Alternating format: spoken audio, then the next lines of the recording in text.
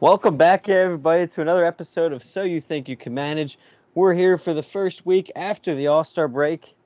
Phillies come out and do Phillies things, up and down, up and down week so far since the break. But I mean, basically typical Phillies things. First, we got the whole crew here to start this show. Shane, why don't we start off with you? How's it going?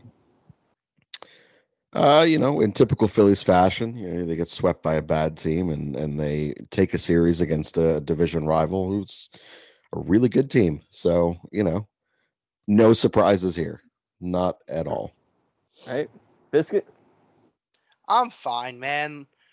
To get swept by that Cubs team, and like Shane said, like you both said, just typical Philly shit. To go out and get swept by that Cubs team, then to take two or three of the Braves, just makes no sense.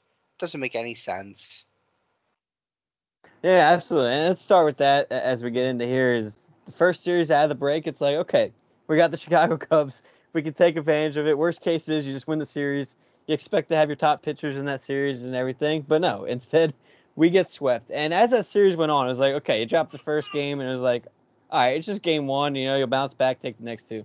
You lose that Saturday game, and I was just like, okay, you'll salvage the series, win the final game, maybe take some momentum into Atlanta. But nope, you get swept. You lose those games. That included a phenomenal start by Wheeler again. They blew that chance. Gibson struggled out of the gate. So, and that's a guy we want to dive into later too in typical Phillies fashion is Kyle Gibson. But like we said, Phillies get swept to the Cubs, take 2 of 3 against Atlanta. So they finish today with a 51-47 overall record. Third place in the NL East, 8.5 games back of the Mets, 7 games back of the Braves, and they currently have the final wild card spot depending on how the St. Louis game goes against Toronto this evening, determining how we will fare going into tomorrow. But we'll start with you, Biscuit. What are your first thoughts and impressions here out of the break through these first two series? Obviously, again, the first series not the way you want, but you bounce back and take that second series. So what are your overall thoughts so far? Well, as great as taking the series is against the Braves, the Phillies are going if their path forward to the postseason is beating the bad teams. It's the same as it was last year. The majority of the games they have left in the regular season are against teams under 500. You got to capitalize in those games. So sure, take a 2 or 3 of the break. Over the Braves is good over the last couple games, but dropping those 3 to the just absolutely abysmal Cubs team, where you're going up against teams that aren't good or a team that isn't good, I should say, and you just look overmatched. That's not good. That's not a good thing at all. And I think the cracks are showing. The Phillies haven't been scoring a lot of runs as of late. With Bryce and Gene still down, Rhys Hoskins has started to struggle again. Kyle Schwarber has been abysmal as of late. The ongoing stuff with Castellanos is still happening. So I'm concerned. To reiterate what I said on the last show, we're at a position where the cracks are really starting to show, and the Phillies don't have enough time to really wait for guys to start coming back before they need to really get some reinforcements or for something to just click. Because right now it doesn't look good. Yeah, you mentioned it. It wasn't even like you went in and you dropped a bunch of one-run games or anything. You went out, you lose the opener 15-2, you lose game 2 6-2, and then you lose game 3 4-3. Well, But you went down 4-0 in that game before you climbed back into it late. I think they scored a run in the 8th to make it a one-run game. So again, obviously not the way you want, but no, I agree with you on a lot of standpoints. Hoskins, I was more. He struggled in the field a lot since the break too. Not necessarily sure. just been his offense too. And I know we've always known about those defensive problems, but that's where I think honestly he struggled more out of the break than his bat is the field. But Shane, anything you want to add there for your first impressions here out of the break? I think more so than anything, it's for me as a fan. I swung, all the way to Biscuit side. I was like, this team is just not good enough. This is not going to be the year. Anything different I was feeling, it was mirage. Like this was something that was just, I was trying to let the wish be the father of the thought, right? And and then they come out and they do what they do against Atlanta, and they take a series against a significantly better team than the Cubs. it's things like that kind of, ground you a bit. This is the type of thing that didn't swing that, pendulum all the way back to, to your side, Andrew, where I'm sitting here thinking like this team's just built different this year. This is good things are going to happen. But it's just, for me, these two series were as a fan, just every reason to not overreact to a single series or a single game. This shit is going to happen. And you have to respond, and I have to give them credit. They did so. They went out and they responded. Now they have to keep responding. And we'll see how it all works out. Yeah, absolutely. And I think you touched on a couple good points there too, and just kind of the balance. And what stinks too is, you always hear, and I know we've talked about it before, is we want the fans to buy in, You want to see Citizens Bank get full again, and you start to finally see it, and then you drop that series to the Cubs, and you could definitely tell. And I know it was midweek, but you could definitely tell it affected some of the seats there in Atlanta, or at home against Atlanta. So I think that all plays a factor, and hopefully you're able to continue to, find ways to battle and get back in it. But I think that's been kind of the crazy part, is when you are ready to, it seems like it's going to be that final straw to kind of give up. It's somebody different, and it's a new young guy. I mean, Bryson Stott again, he has the 5 RBI game in that first game against Atlanta, getting that win. So I think that's kind of what's crazy to me here, is it's something new, whether it's good or bad. It's somebody new and something new, whether it's swinging which way. It's never consistent with anybody on this team, good or bad, which is just funny to me as we go here. But a couple spots I want to touch on, and Biscuit, you mentioned Segura and stuff. You might be seeing some reinforcements here come soon. Jean Segura has started his rehab assignment. Hopefully he's able to get back here shortly if things go right there. He's a month ahead of schedule there, so hopefully that goes well. And then Bryce Harper got some, I don't want to call it bad news or good news. I think it's just going along as progress. He went and saw the surgeon. It hasn't got much progress there, so they had to leave the pins in there, but he's going to be reevaluated later in the week. So nothing new there, nothing bad, nothing or good. Well, I guess technically bad because it's not ahead of schedule. But first, we'll start with you, Shane. In terms of Jean Segura, what kind of difference can he make for this team? And what are you kind of doing with the lineup when he comes back? Are you leaving Stott in or Gregorius? Are you just platooning all of them? What do you think that the plan is for Jean? I think the biggest thing with Jean coming back is shoring up the defense there. To me, I don't know that Didi needs to see another at bat the rest of the year.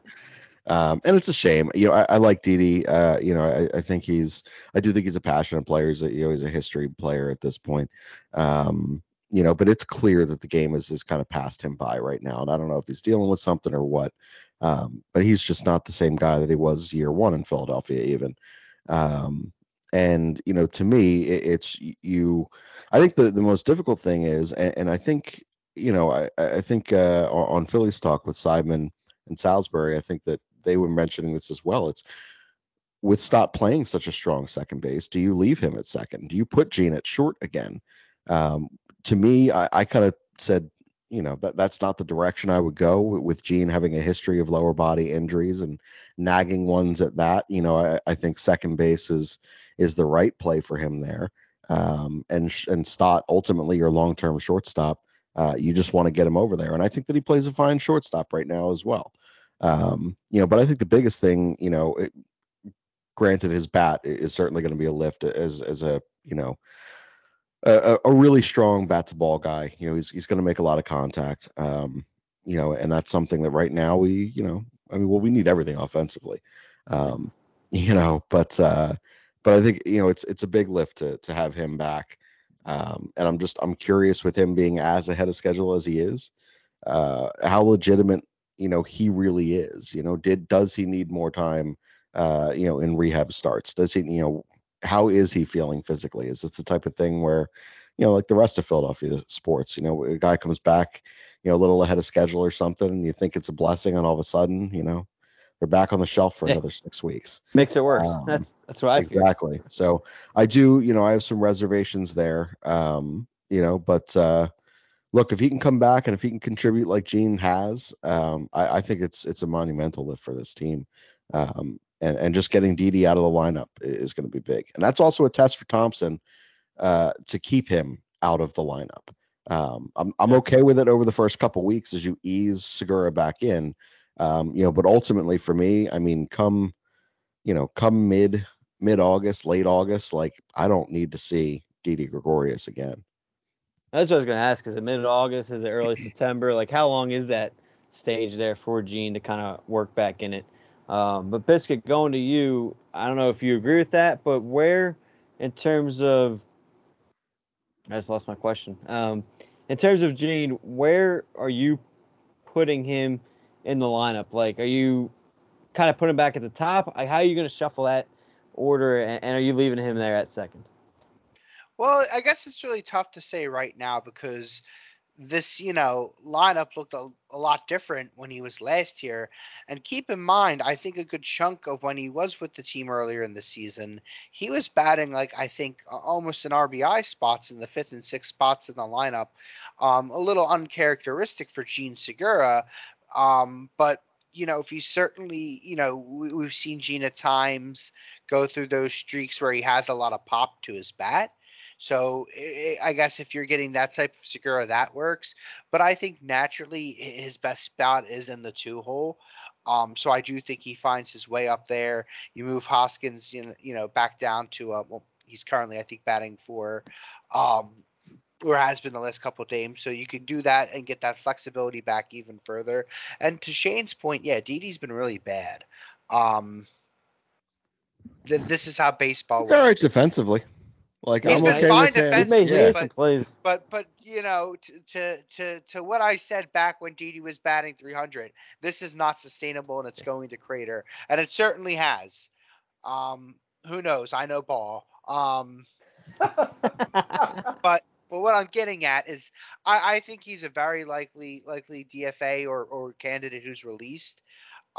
If he doesn't, especially if he's not happy with putting on the bench. And I agree with you again, Shane. That's going to be a test for Thompson. He's got to do it for the good of the team. He's got to do it. And if you want to win, and you're set to win right now, you got to put your best team out there. And Didi is not really one of your top guys right now. And for what it's worth, I do think Thompson will do it. He has shown I do too. He's shown a reward-based system here, namely in the bullpen. But he seems to have a good feel for things. And I, outside of the fact that, we've seen more Herrera than I ever needed to see. Oh God, he's yeah. He does seem to make I would say the right moves more often than not at this point. No, I agree with that. I think they're just stuck and they don't trust Matt Vierling every day, and unfortunately, that's where you're going with. And I don't even know is Mickey Moniak back in AAA? Like I haven't even heard. Oh yeah, his name, he's been back. Yeah, He's okay. been well, I know he's fluctuating so. up and down. It's terrible. So. Damn it. I knew he was fluctuating. It seemed like he was getting called up and down, left and right and stuff. And I don't know how he has options. I feel like he's getting called up every other week. That's what I was thinking too, and that's what I don't know if you guys saw this, and I always forget it's a rule, but that was one of the reasons why they were forced to use Falter this past weekend instead of Sanchez, was because they've called Sanchez up so much that it was like within, I think it was like a 12-day limit where they sent him down within 12 days, so they weren't able to call him up for that start, so they were forced to use Falter in that case. So they've been calling guys up left and right like that. It's gonna continue to affect the team as it did then. But moving on, let's jump into the offense. There's multiple different things here. You got players kind of on a good hot streak, and then you obviously got cold streak. We'll start here with the most talked about probably, Nick Castellanos. And I know, Biscuit, you mentioned him a lot in our group chat, so we can start with you. I don't know who all saw this tweet, how much you want to take it into account. I know we were talking about it earlier this morning, but Jack Fritz put out that it doesn't explain everything, but Nick Castellanos got hit in the wrist on May 5th. Before that, he was hitting .307 with a .374 on base and an .851 OPS. His numbers since then are he's hitting .226 with a .262 on base percentage and a .580 OPS. Biscuit, first, how much do you think you can take that into account versus how much he's actually struggled, or if at all? I'm gonna say slim to none. I think if he was dealing with something a little bit more significant. I think, especially at this point, understanding that he was struggling so greatly because of that, I think he'd have to make the choice to step back. Um, he's just looked really lost. He's pressing on pitches. I just don't think he has, the same confidence going up to the plate as he used to. Um, but I just don't think that's due to injury. I just think that's because he's, going through it right now. And I think, to what Shane has said in the past, this is the guy who the Phillies have went over the luxury tax for. They've given a sizable contract. He knows what the expectations are right now for the city and what our playoff aspirations are. So I just think that there's a lot of mental things going on right now. Maybe the juice balls, I think, would be more of an attribute to his struggles, just because he doesn't know how to swing it anymore. But if it's an injury, I just don't think it's the case. I think he would have been sidelined already.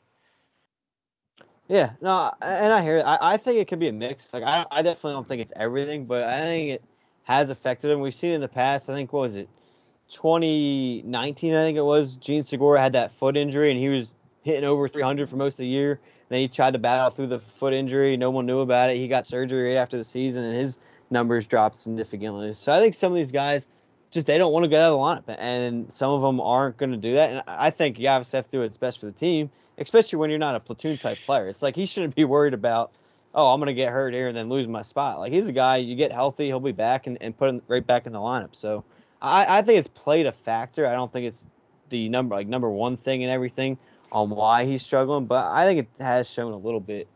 But I don't know, Shane, what's your take on that?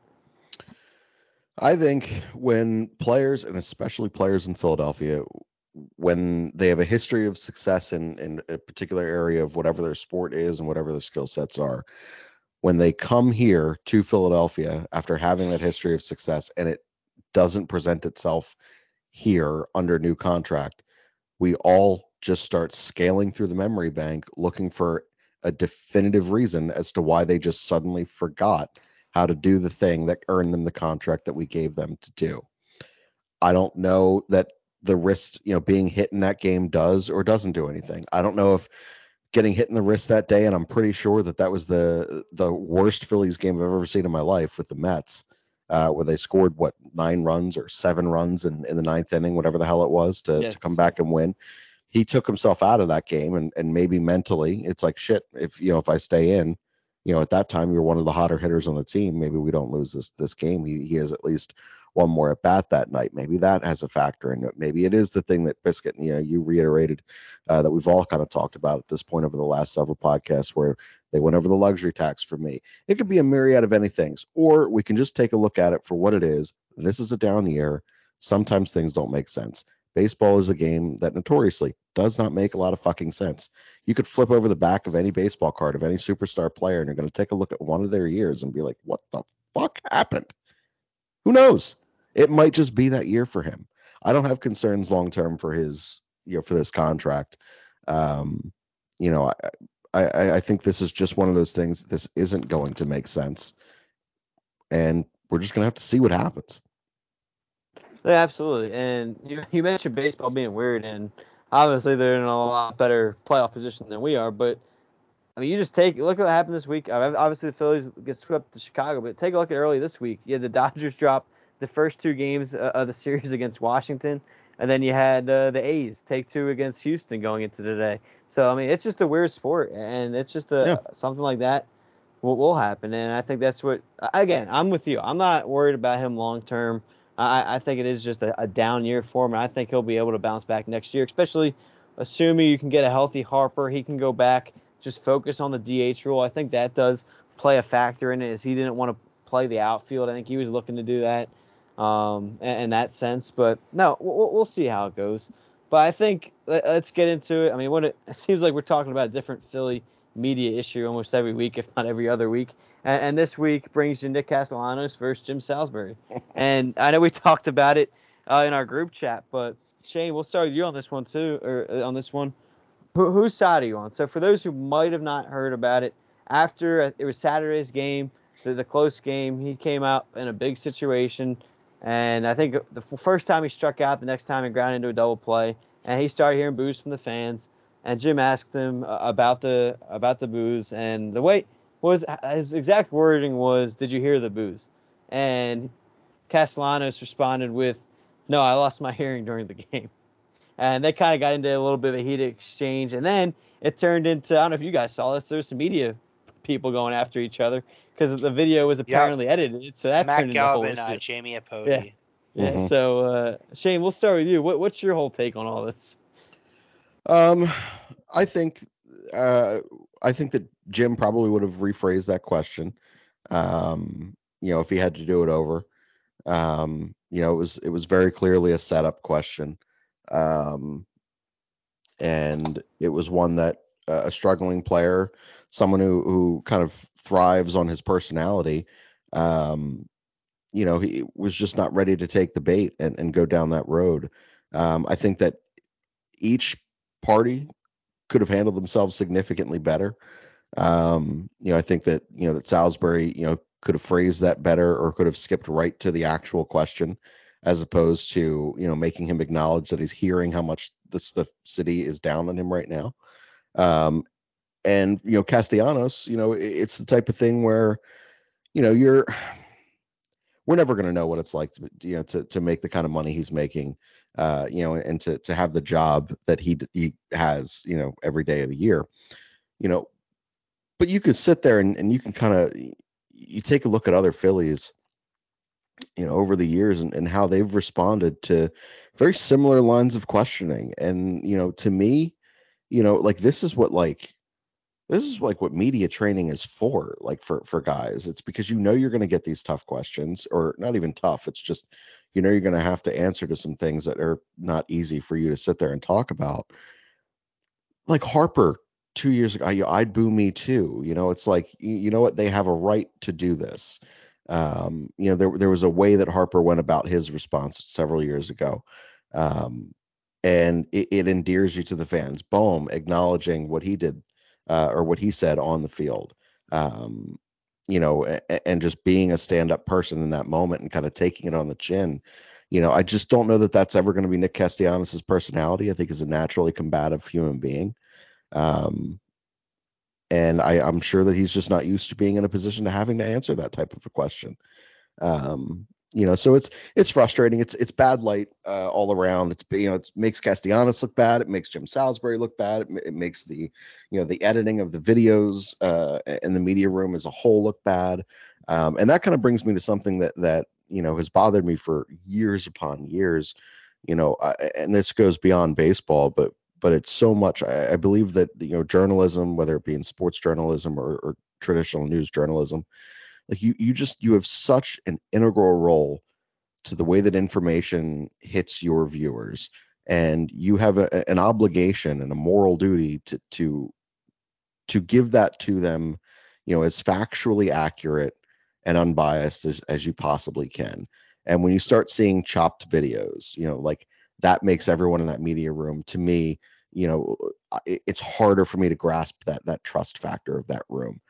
That sucks, because you don't know the real flow of questioning. You don't know if something else was said, that really got Castellanos beyond heated, or Jim beyond heated, because he just started to attack, back, and that's not something you typically see from Jim Salisbury.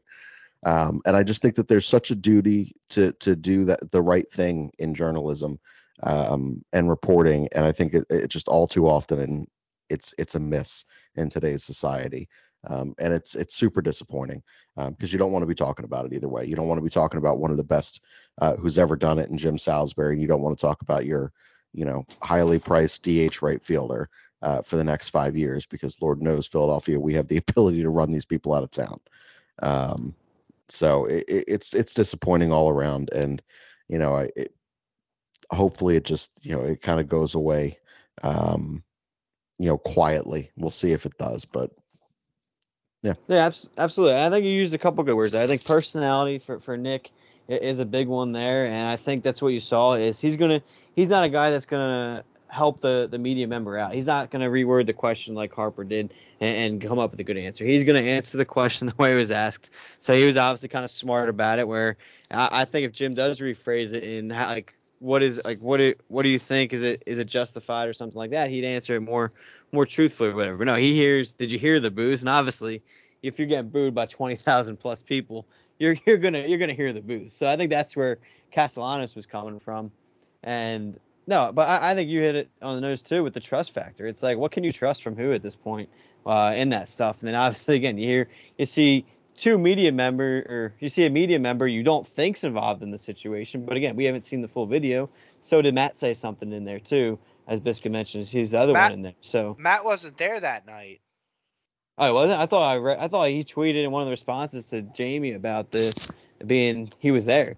Because I thought that was the whole thing. I think so. So him and I think I forget who he does the podcast with, but he does a podcast, and I'm pretty sure they talked about what went down, and I think he said on the podcast he wasn't there, if I'm not mistaken. So he's really got no reason to chime in then. And that's the point. You know what this is? Everyone's wrong in this situation. Starting with Castellanos and Jim, like, sure. Like, I don't think it was, like it's obviously, and people have pointed it out. I'm not saying anything groundbreaking here, but it's like a lead-in question. You ask it to kind of get, follow up and get us, get some following line questioning going on. So that's what it was. Sure, it could have been phrased better. Like, obviously, it's, in hindsight, a silly question, but it's for lead-in purposes.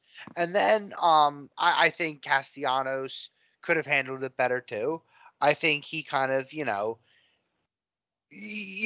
saying it once, you get your point across. When you say it again and start ridiculing him in front of his peers, I could see why Jim got upset. Now, sure, he shouldn't have reacted the way he did, but Castellanos, I don't think was, I think he was being a little bit of a dick about it. And then when you go to Gelb and Jamie Apodi shouldn't have tweeted out an edited video, because there was about a minute or two of content that was taken out of it. So that right there is not really, I would say, ethical. And that Matt Gelb, to your point, sure, what Jamie Apodi did was wrong, but like, who are you to like kind of be on this moral high ground to like, go at her tooth and nail like you have been, which is also kind of unprofessional. Yeah. Because you shouldn't go after people like that. That's just, foolish. And I feel like, I'm not saying he deliberately did this, but it's just like you're putting yourself into this situation for what? Like, you said your piece, you're not wrong, but take it easy. Well, yeah. Last thing on it, I thought one thing. I was trying to read some of the replies, and you mentioned it for what? And I was like, what made me think of it was on one of Matt's responses to her was, "You're just doing it for clicks or whatever." I'm like, isn't that the main reason why you're arguing with her? Is so your name can get clicks on Twitter too. Right. Like, that's probably the only reason why he's arguing. No, it's just, you're right. It's a sad situation to see. It's not fun for us as fans. No one likes to see reporters going at it. No one wants to boo players. As much fun as the art of booing is, it's certainly not fun to boo when they're supposed to be star, to Shane's point, your star right fielder DH. So you hope to move past it. Baseball's a long season.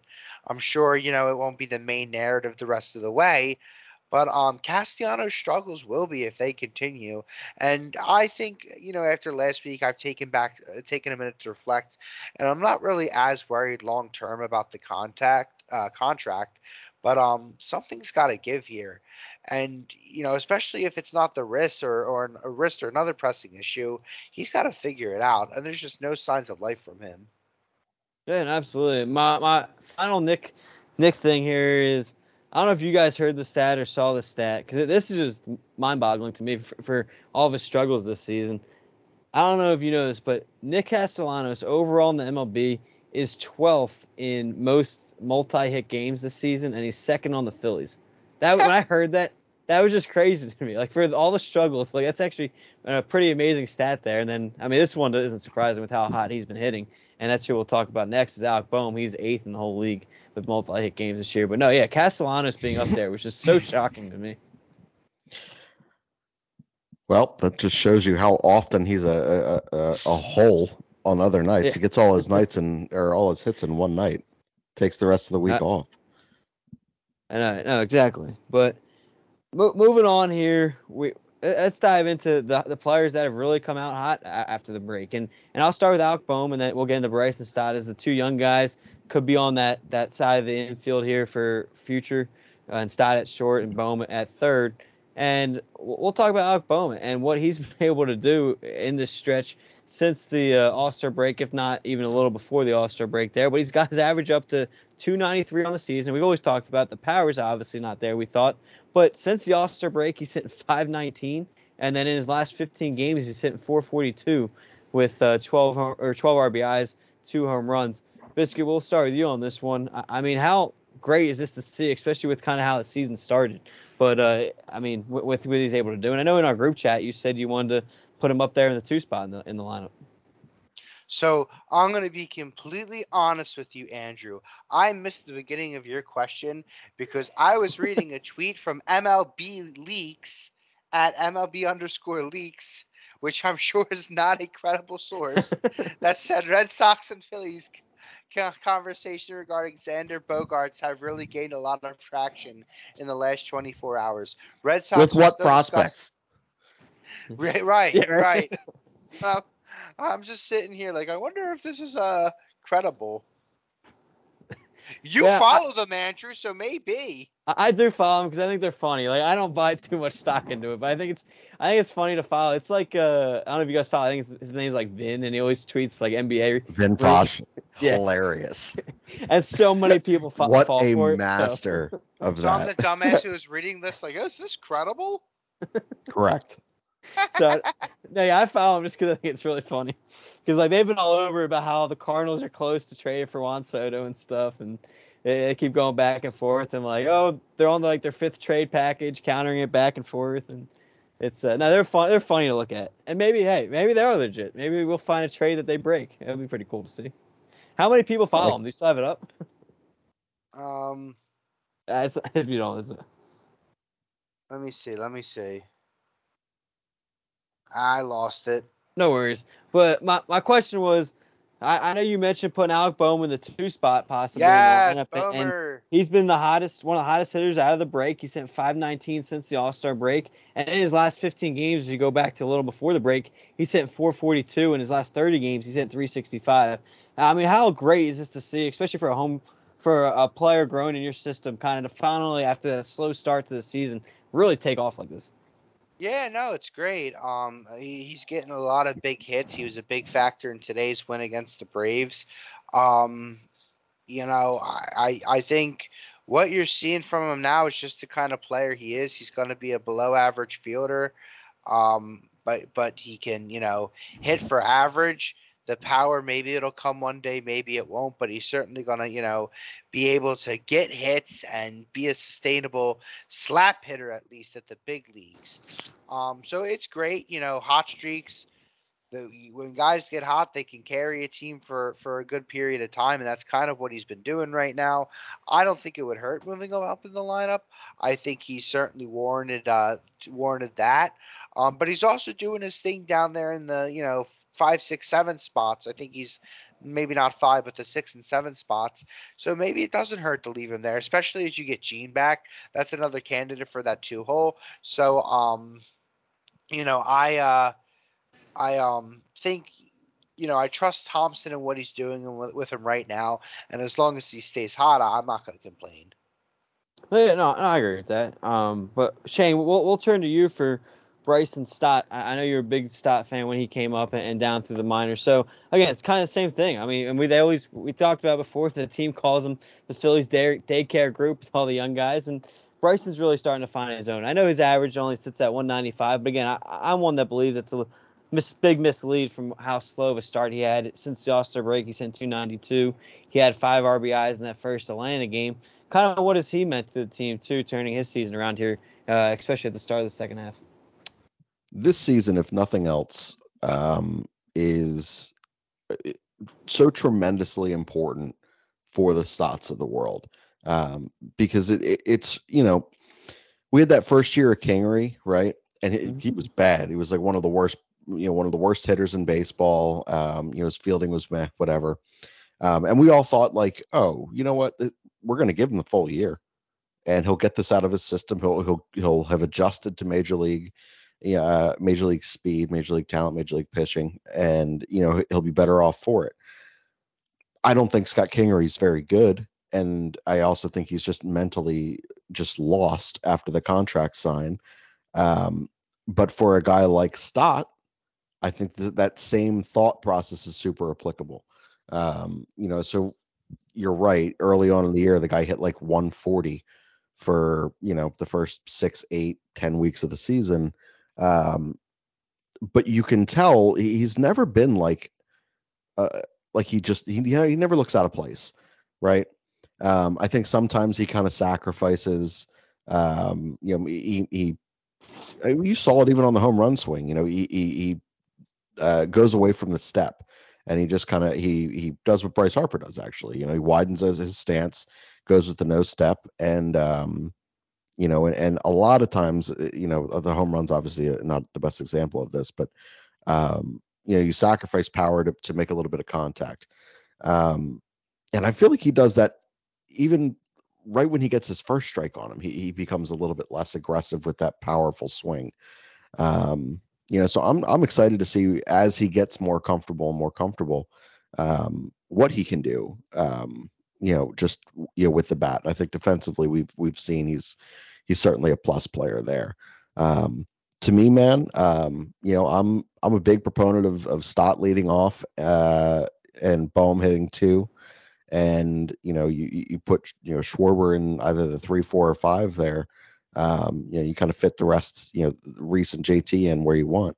But I think it's huge that he's having the early start to post break that he has.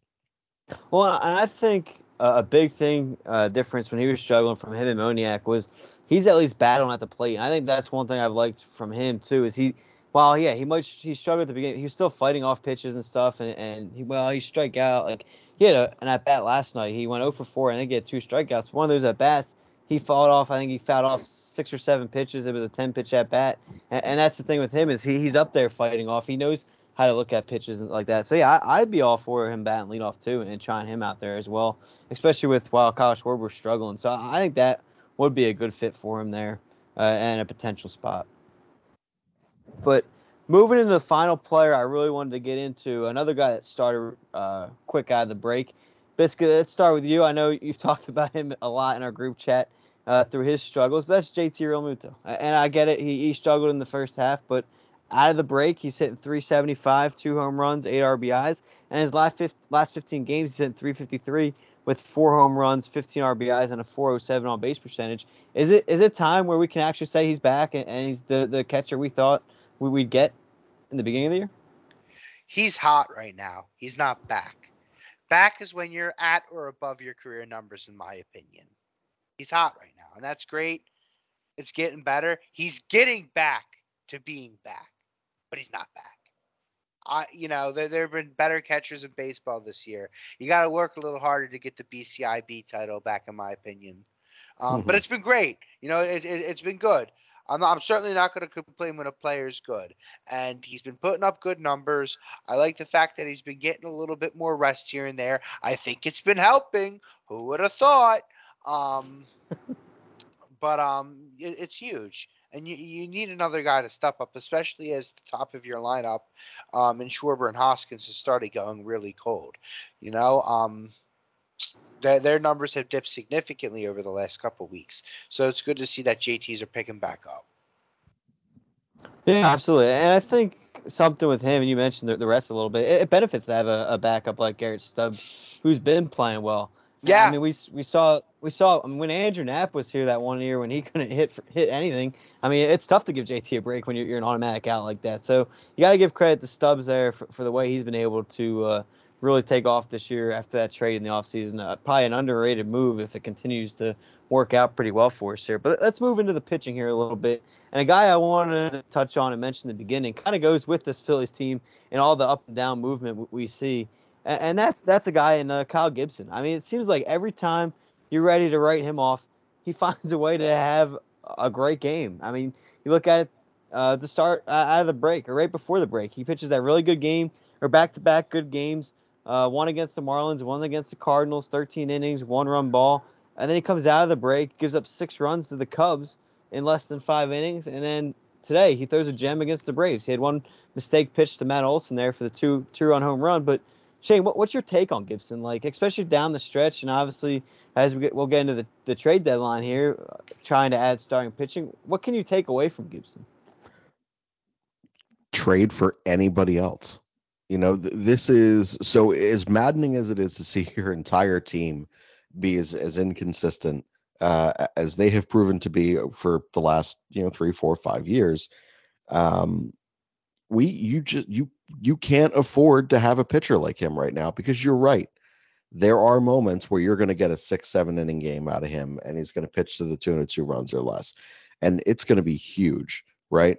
But for every one of those, he's got 2 or 3 clunkers where he comes out here and he doesn't pitch deep into a game and he gives up a ton of runs. And it's a game where you really needed to fucking win. And to me, it's I don't want to play which guy are we getting tonight. We already have to do that with one of our best arms in Aaron Nola. I don't want to have to do that in a 4-5 guy in Gibson. The sooner I never have to see him pitch in Phillies pinstripes again, I know, Baby Biscuit. I think the same thing.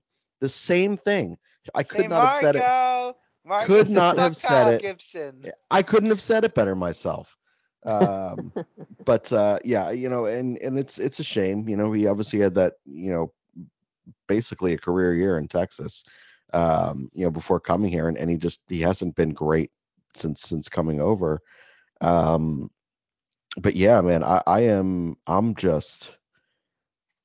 I'm out. Like, I don't need to see him pitch again. This is like a Didi thing for me. Like, just replace him now. Let's stop with this madness. So my counter. I'm sorry, I thought you were done. Go ahead. No, go ahead. So go my ahead. counter to that is, say we add another arm at the deadline. Isn't that kind of what you would expect out of your 5th starter? You're not going to get that consistency. So if you truly get a really good top, I'm not saying a number 1, but like a more top above average pitcher, and you're able to throw Gibson back at the 5, isn't that kind of what you expect? And he'd honestly be a little above average if you're talking 5 starter. I think for me, the only way that I'm on board with Kyle Gibson still being here is if we've made a move for 2 additional starters, and he's like a swing guy, like a 5-6 guy, someone that as Biscuits mentioned before, if there's someone on the odd man out, if everybody comes back healthy, it would be Gibson going to the pen, and he's just going to have to figure it out, and he's a long man. And I think that right now he is like in hockey, he would be like the 7th defenseman. It's like a guy, we're in a pinch, you know what? We throw him out there. Let's see what happens. But to roll him out there for 82 games a year, that's probably not great for your defense. And I think the same thing is applicable for him. I think he's a quad A guy. So for me, I hear you. But I would much rather go in with Wheeler, Nola, trade acquisition, whomever, Ranger, and if Eflin can get his knees straight, like, I would rather bet on Eflin getting his knees straight, which is a terrible bet because that guy's never been healthy in his fucking life. But he's a better pitcher than Kyle Gibson. So if he can come back, that to me is the 5 I would want to go to bat with, as opposed to having Kyle Gibson's name fucking anywhere in there. And I know that I'm a little harsh on Gibson.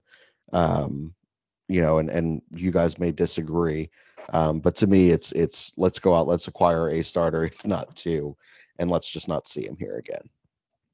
And that's what I actually was going to say. I was going to disagree. Is I'd rather roll the dice with a Gibson, because you might get that good start, and then you have Eflin come out of the pen, especially with his injury history, where maybe he can survive a 1 or 2 inning type night, or say Gibson struggles through 4. you can bring Eflin in for 2 or 3 innings, and that way you're kind of saving Eflin and not trying to drag 5 or 6 innings out of him and possibly re-injuring that knee. So I'd rather roll the dice with Gibson. Just for I won't lie and say that I'm not intrigued by the thought of back end of the bullpen Eflin. Like, he's a bigger body guy who pitches, 92, 93. Most of the time he gets 95 sometimes, but he's working at a pace that he's, again, I've said it before, I trust him to go 9 innings before I trust anyone else in this rotation. Because it's just that's the style of pitcher that he is. I do wonder if we said, hey, 3-4 nights a week we need you, but we only need you for 15 to 30 pitches. What would Eflin look like coming out at 97? Because I think he's got it in him. He's a big dude. So I won't lie and say that I'm not intrigued by that thought. Cost benefit analysis, I still sit there and think I would rather a healthy Eflin in my 4 or 5 than Gibson anywhere near this team. Okay. Basically, let's get your vote on it. See the decisive third vote here. Where are you going? Who are you rolling your dice with? Wow. I'm going to roll I don't know. Look, Kyle Gibson's a bum. Like, he's not like a bum. He's like better than like Chase Anderson and Matt Moore. At least Matt Moore is a starting pitcher. Like, they were bums. He's like a step above them. Like, he's fine for a back end guy. It's the thing is that if this team was better in its other if it had improvements in the areas where it also had deficiencies, a guy like Kyle Gibson wouldn't be that big of a deal, because to your point, Andrew, he does turn out some really good starts. But to Shane's point, there's also those starts where he's horrifically bad and he is such a slow worker, which is so fucking irritating. I know a lot of people have talked about that too.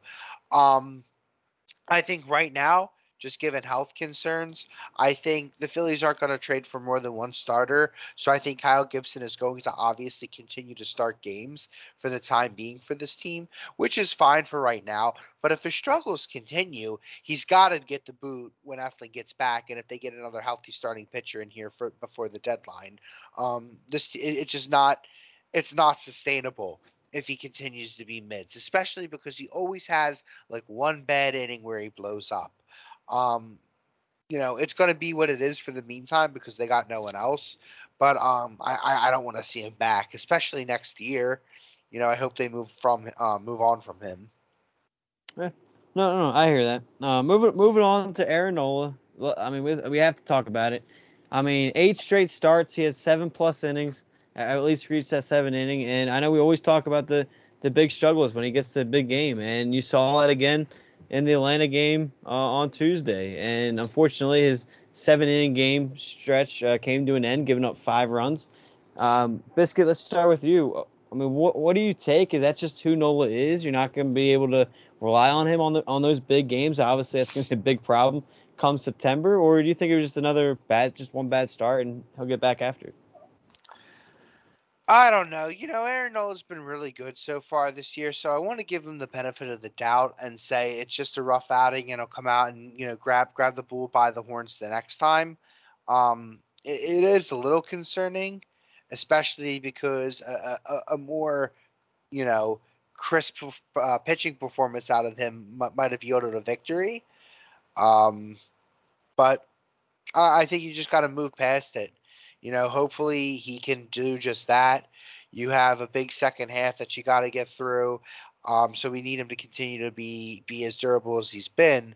Hopefully that could just continue. I think it can. I think he's shown the talent that he's, shown this year, that he can be a top pitcher in the league. So you just got to move past it. No, I agree with you. I think that's the mindset he'll have, and we've seen him bounce back well in the past. So hopefully that's what he has. But Shane, what do you think about that? Yeah, he's a frustrating pitcher to analyze. He's a frustrating pitcher to get behind night in and night out. I think that Aaron Nola is one of the most talented arms that we've seen in a Phillies uniform over the last 20 or 30 years. I think when you stack up the arm talent there and the stuff, he's a guy that you want to be able to say, have the same amount of confidence, of like a Cliff Lee or a Cole Hamels during that run. I'm not going to put him in a Roy Halladay-esque tier. But like it's a guy that you want to be able to trust going out there and feel good about, but you just don't know. Because for every 8-9 inning, 1 run or less game in Boston that he pitches, he has a game where he goes out there and gives up 6 runs when you badly needed them to win a baseball game. And there's just no rhyme or reason for some of this stuff. So, I tend to still lean on, like, I'm trying to think, like, to me, not a perfect metaphor by any stretch, but Andy Reid, couldn't get over the hump of NFC championship games or championship games in general. Couldn't win a Super Bowl as a head coach, finally wins one. And like, it just seems like he continues to get better and better as a head coach in year like 20 or whatever the hell he's in right now. And I just wonder for Aaron Nola, like the first time we're a late September start where we need him to win, think about 3 years ago, I think it was, where we turned to him every 3 days for the final 2 weeks of the season. And if he would have won one of those starts, we probably make the place the postseason, and he couldn't. Now again, you're going on 3 days rest. Like that's a hard thing to do, especially that late into the season. But I do tend to think there's just so much talent there that like once he gets that clutch September win and like he gets that off his back, and I think he's going to be okay. So for right now, I have no idea what I'm going to get from him any night out. He's been really good this year, like Biscuit mentioned, and I think he's a really good pitcher overall. I just want him to have that key moment, that iconic defining moment, to kind of settle him down for games to come.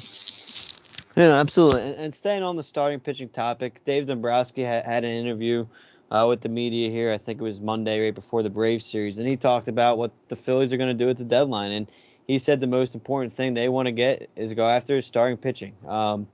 Biscuit, you put in our group chat today what the Phillies were thinking, or not thinking, what they've said, and that tweet stated that the Phillies have said no on Abel, Painter, McGarry, Hopi, and Ben Brown. I wasn't too familiar with Ben Brown. He's a 26 prospect in the farm system, so that one surprised me. But the other guys made sense to me. But in terms of starting pitching, Biscuit, do you agree with Dave on that? Do you agree with that on the starting pitching? And is there anyone that right now the Phillies are saying no to that you'd be willing to part ways with? I mean, look, so basically, I think it was someone was saying that they were listening to an MLB network, and Jason Stark was on, and that Jason Stark had said right now the Phillies were saying no on any deals that involved O'Hoppe, Ben Brown, and the 3 top starting pitching prospects in Griff McGarry, Mick Abel, and Andrew Painter. Look, here's my thing.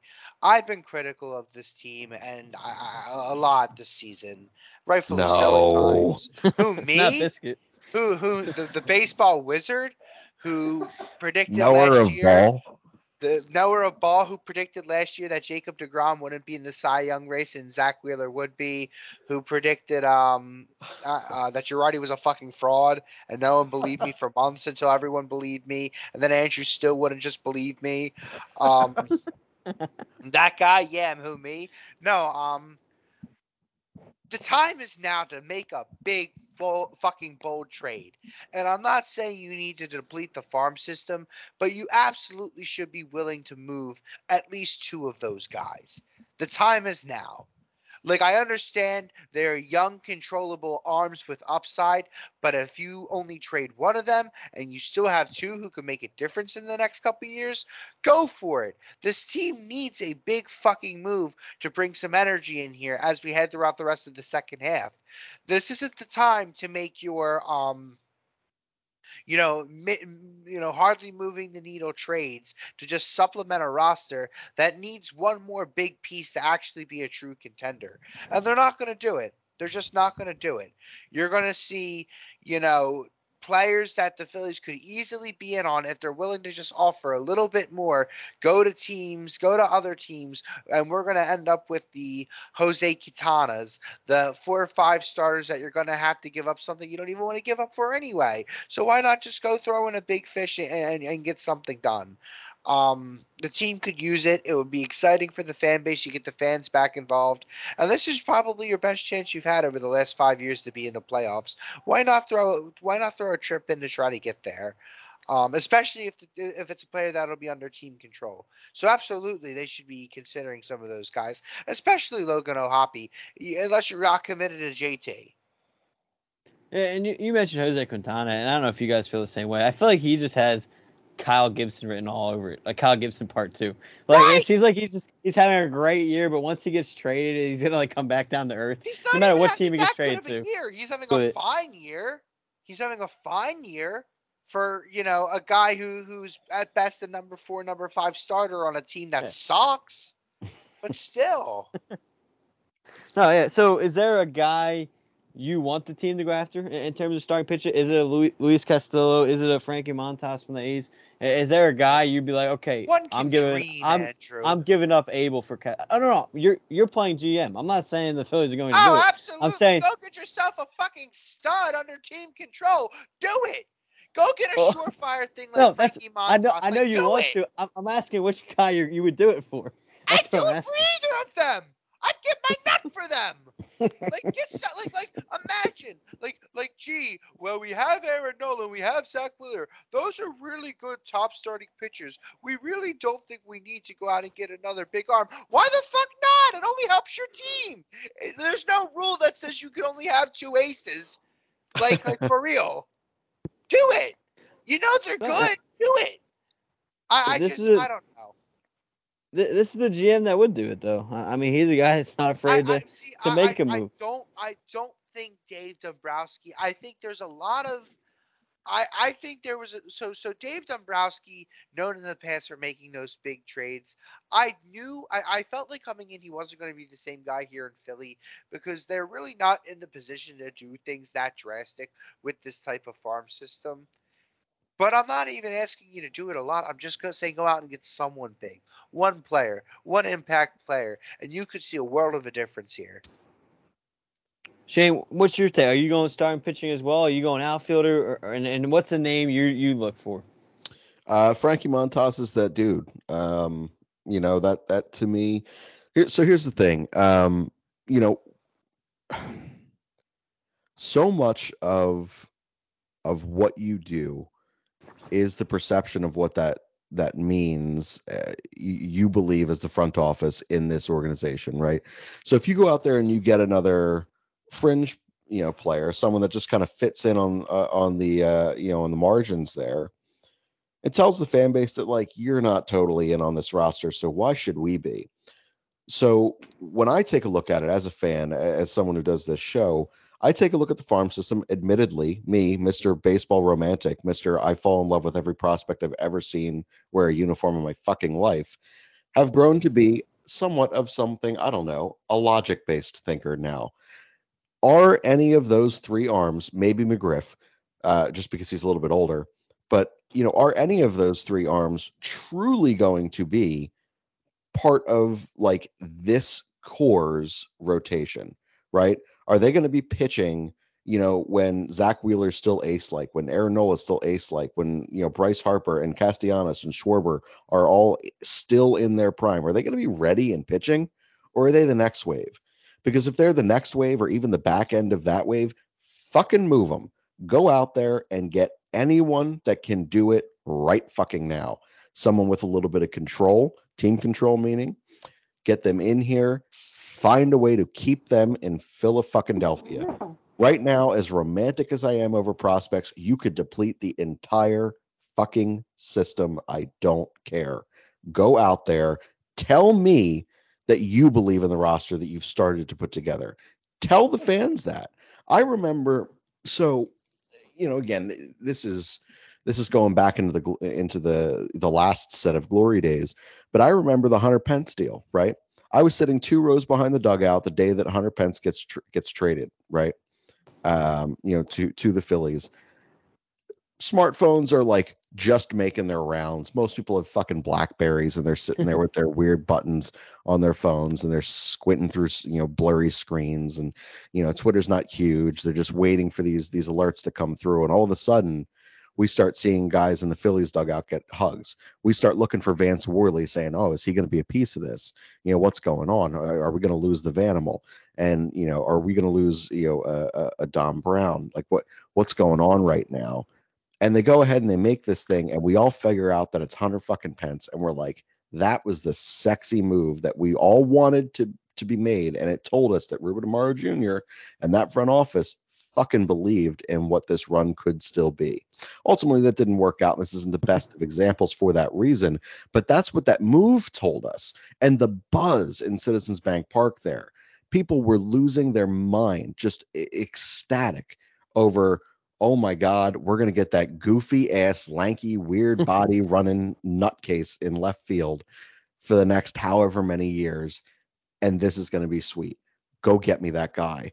Get me that guy that works out, but go get me that guy. Go get me Frankie Montas, right? Go get me Castillo too if you want. I don't give a damn.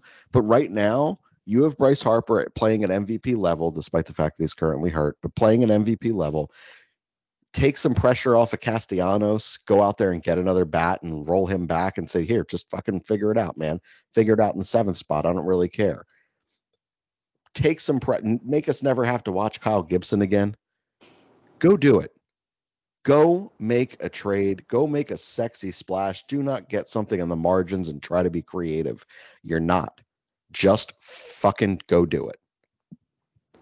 The real quick, the Pence wasn't part of the Roy Oswald trade, right? That was before Pence, right? That wasn't a package deal. Year before. Yeah, it was the year before. Okay, that's what I think. But no, I agree with you. I agree with you. I think it's funny when people and fans obsess over like one specific prospect, and no matter if that prospect's in that deal, it's like, it's automatically a bad trade. It's like you've seen in the past, like the Phillies traded Kyle Drabek, that didn't work out. Phillies traded Sixto Sanchez. Obviously, there's still time, but he hasn't worked out yet. So I mean, like prospects. When have they ever worked out? That's what prospects are prospects. Until Carlos Carrasco. That's it. Yeah. That's the only person that. Well, is it the only person? With Phillies luck, probably not. No, basically the only prospect over the last 20 years that we've shipped out that became something. Do you know how ridiculous that is? The amount of trades that we've gone ahead and gone out there and shipped prospects out for, none of them fucking turn into anything. Come on. No, exactly. And one prospect send them all out. One prospect who we were never willing to give up on was Dominic Brown, and look how that turned out. Like think about who else weird. Think about who else we could have traded for in those days to make that run continue if we would have been willing to give up Brown with how highly he was rated. But no, and my dream trade, I know it's not likely and it's unrealistic probably, but it is call the Cubs. It's amazing for how bad that team is, but like if you could package an Ian Happ, I love Keegan Thompson. I know a lot of people don't know that name. I've been talking with other people off the podcast that had no idea who he was. But I go get Ian Happ, Keegan Thompson, and David Robertson. Go get those three. I don't care what it takes to give up, but you solidify an outfield spot, you get another starter, and you get another back end of the bullpen guy who's been pitching phenomenal this year. Again, I know it's highly unlikely. It's a dream trade scenario, but that's what I'm thinking on the podcast right now. But dude, I look, I agree. If you can go out there and I mean, and that to me, like you take a look at the Cubs, take a look at the Reds. Those are two teams that you make like a hey, let's figure this out type of thing where I can tackle 2 or 3 holes because they have that amount of pieces. And if you can do that, I think that's great. And I think dealing with one team and one GM, I think is phenomenal. I think if you can knock down some of those things, more power to them. Go ahead and go do that. And if that's the way they go, I'll be just as excited as if they, put all their eggs in the Frankie Montas basket. Like, just bring me something that tells me I'm allowed to be excited and that you believe in the organization and the team that you're putting together. Because right now, I think it's a good team. I think it's a team that's better than what we've had in previous years. I think they're built a little different. I think they're run better with Thompson there than they ever would have been with that asshat Girardi. But they're still missing something, and Biscuit's been saying that for a long time. And he's right. Like this team, even if they make the postseason, they're not winning the World Series. But are they that far away? I don't know. Fuck the I Mets. think that's what's unique about this trade deadline this year is I feel like more than usual, a lot of these teams that are willing to part ways have a lot of double up guys you can go get. Like if you go to the A's, I don't know why I'm blank on their center fielder, but who's that younger guy? Is it Ramon Lurie or something like that? Yeah. You can go get him and Montas. You go to the Reds, you can get a Brandon Drury and a Luis Castillo. I already said my Cubs dream scenario, but the Royals, they got, I mean, you could get a not the best name, but a Brad Keller and a Andrew Benintendi or something like that. So there's a lot of teams out there this year. You can get multiple pieces from one GM, as you just mentioned, Shane. So no, I think it's an exciting year. Obviously, the extra wild card spot's gonna be interesting too, because it's gonna create a whole different dynamic on are you fighting for that third wild card spot? Is it going to take a team to give up an extra prospect to part on a guy like that just because you are so close to the wild card spot? So it's going to be an interesting trade deadline for sure. And I know we were touching on it right before on when we think things might heat up a little bit. My prediction is not necessarily trades happening, but I think a lot of rumors are going to start to swirl on Sunday afternoon once those series finish up, because those will be the final full series before the deadline. So it's going to be an exciting next couple of days, I think, or next week, I guess. I agree. But moving on here, as we approach the final part of the show, kind of previewing ahead to what's ahead this upcoming week, before we get into next Wednesday's show for recapping those games. You get 4 against Pittsburgh starting on Thursday, Friday, Saturday, Sunday matchup. Again, a team you hope you can take advantage of. Obviously, the Phillies have shown last year in the second half and early on this half, you can't take that team for granted. And then you get an off day Monday and then 2 against Atlanta. Obviously, you hope to split there. Well, you obviously hope to take both, but more realistic, you want to get a split out of there, assuming you can take advantage of maybe 3 against Pittsburgh. What are you guys looking forward to in this series? Obviously, outside winning games, but you obviously want to see Castellanos get back to it. But what's the most important thing to get out of these 6 games? Outside the wins, obviously. Making up ground in the respective wild card and National League East race. There's a lot of season left. It does seem like they're going to be out of the race for the division, but you got a playoff spot up for grabs. And the Giants have been struggling. The Marlins have come out and said they might be sellers at the deadline, so it really does seem like it's going to be the Cardinals and Phillies for the last spot. The Marlins? So and I know I'll get some hate for this because it's an in-division thing, but I think the Marlins are a lot of fun, and I think it's a damn shame for these small market teams that you can tell the amount of talent that has come out of Miami or Florida even back in the days to filter into the rest of the league that all become studs, but because they can't afford to pay all of them, they kind of have to win before they're really ready and mature to win. And it's you just kind of take a look at that team and you read that quote, they're everyone but Alcantara. And it's if I'm him, I'm fuck me, man. Why couldn't I be just a little less good? That they'd be willing to ship me out to, and then I hit this, this Cy Young worthy type of arm that he's got. But it's so sad, to take a look at teams like that and to just be man, this just sucks. Think about, before Jose Fernandez dies, you have, Giancarlo Stanton, Christian Yelich, Marcell Ozuna, yeah, in that outfield, JT, D Gordon before he sucked, when he was still a mildly serviceable human being. It's you take a look at all that and you're damn, that really could have been fun. And again, it's not that we want to watch it in the division. They already fucking own us. But it does suck. That part of it has always stung.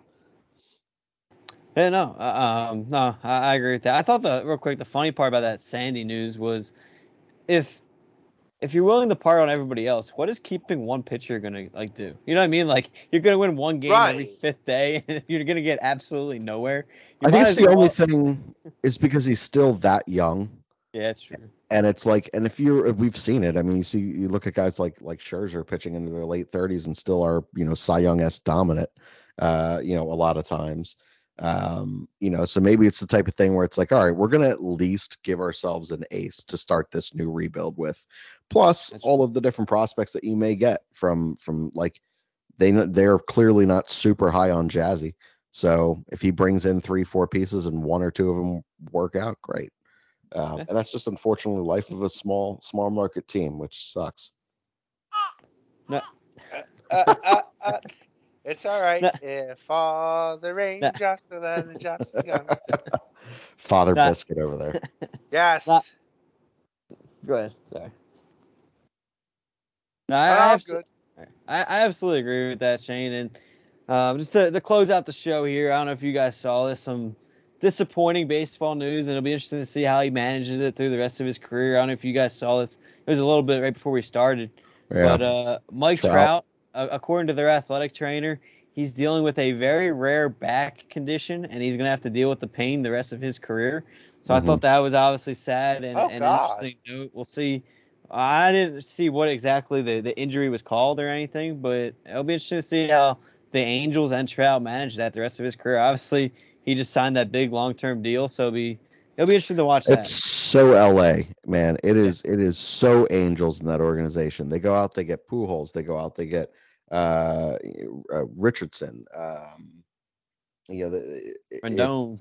Rendon. Well, Otani's still working out. But true. Like it seems like they get these guys and they're just trying to like not be the bastard child of LA, compared to the Dodgers, and just the luck that they have, man. That's just it's so sad. I do wonder with Trout though, when he's always been a thicker guy, but I mean he's real thick now. I do wonder if they told him to lean out some, and maybe it knocks off a bit of power from him, but it adds some life to the his contract and ability to play it at a reasonably still high level. But from what I was reading, it seems like it's a rotational thing, where it's like, I guess they give him cortisone shots, and it's apparently a spot in the back where it's like, it's kind of hard to hit the right spot. And I'm like, wow, that's like, that just doesn't sound good to have a degenerate back issue that you're going to deal with. And the one thing that it truly inhibits is your ability to rotate when you're a fucking hitter. Like, it's sad, man. I really hope that they're able to figure something out for him. Medicine obviously continues to make advances constantly. But I do wonder what, leaning out a little bit, taking off some of the extra bulk, and then just kind of working on that, that same hot yoga type of stuff that a lot of these guys move to now, to kind of increase flexibility.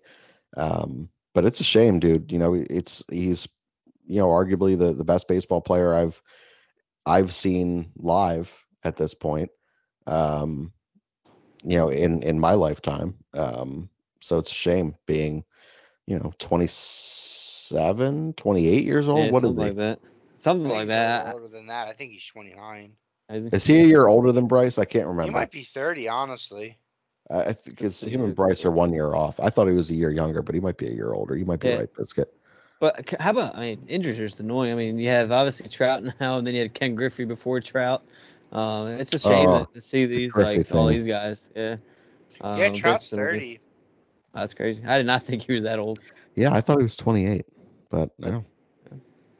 But no, final thing here. I'll end it with the stat here of the night or the evening after the Phillies take 2 out of 3 against the Braves. They're now 29-29 against the Braves in the last 4 seasons. Where it gets interesting is Braves are 76 games over 500 against everybody else, and in that span against all the other NL East teams, they're 109-64 against the rest of the NL East. I thought that was kind of interesting. Phillies have been able to manage 500 ball against the Braves while we obviously can't take care of the Marlins. And if it weren't for Hector Neris, we'd have 1,000 win percentage. Right?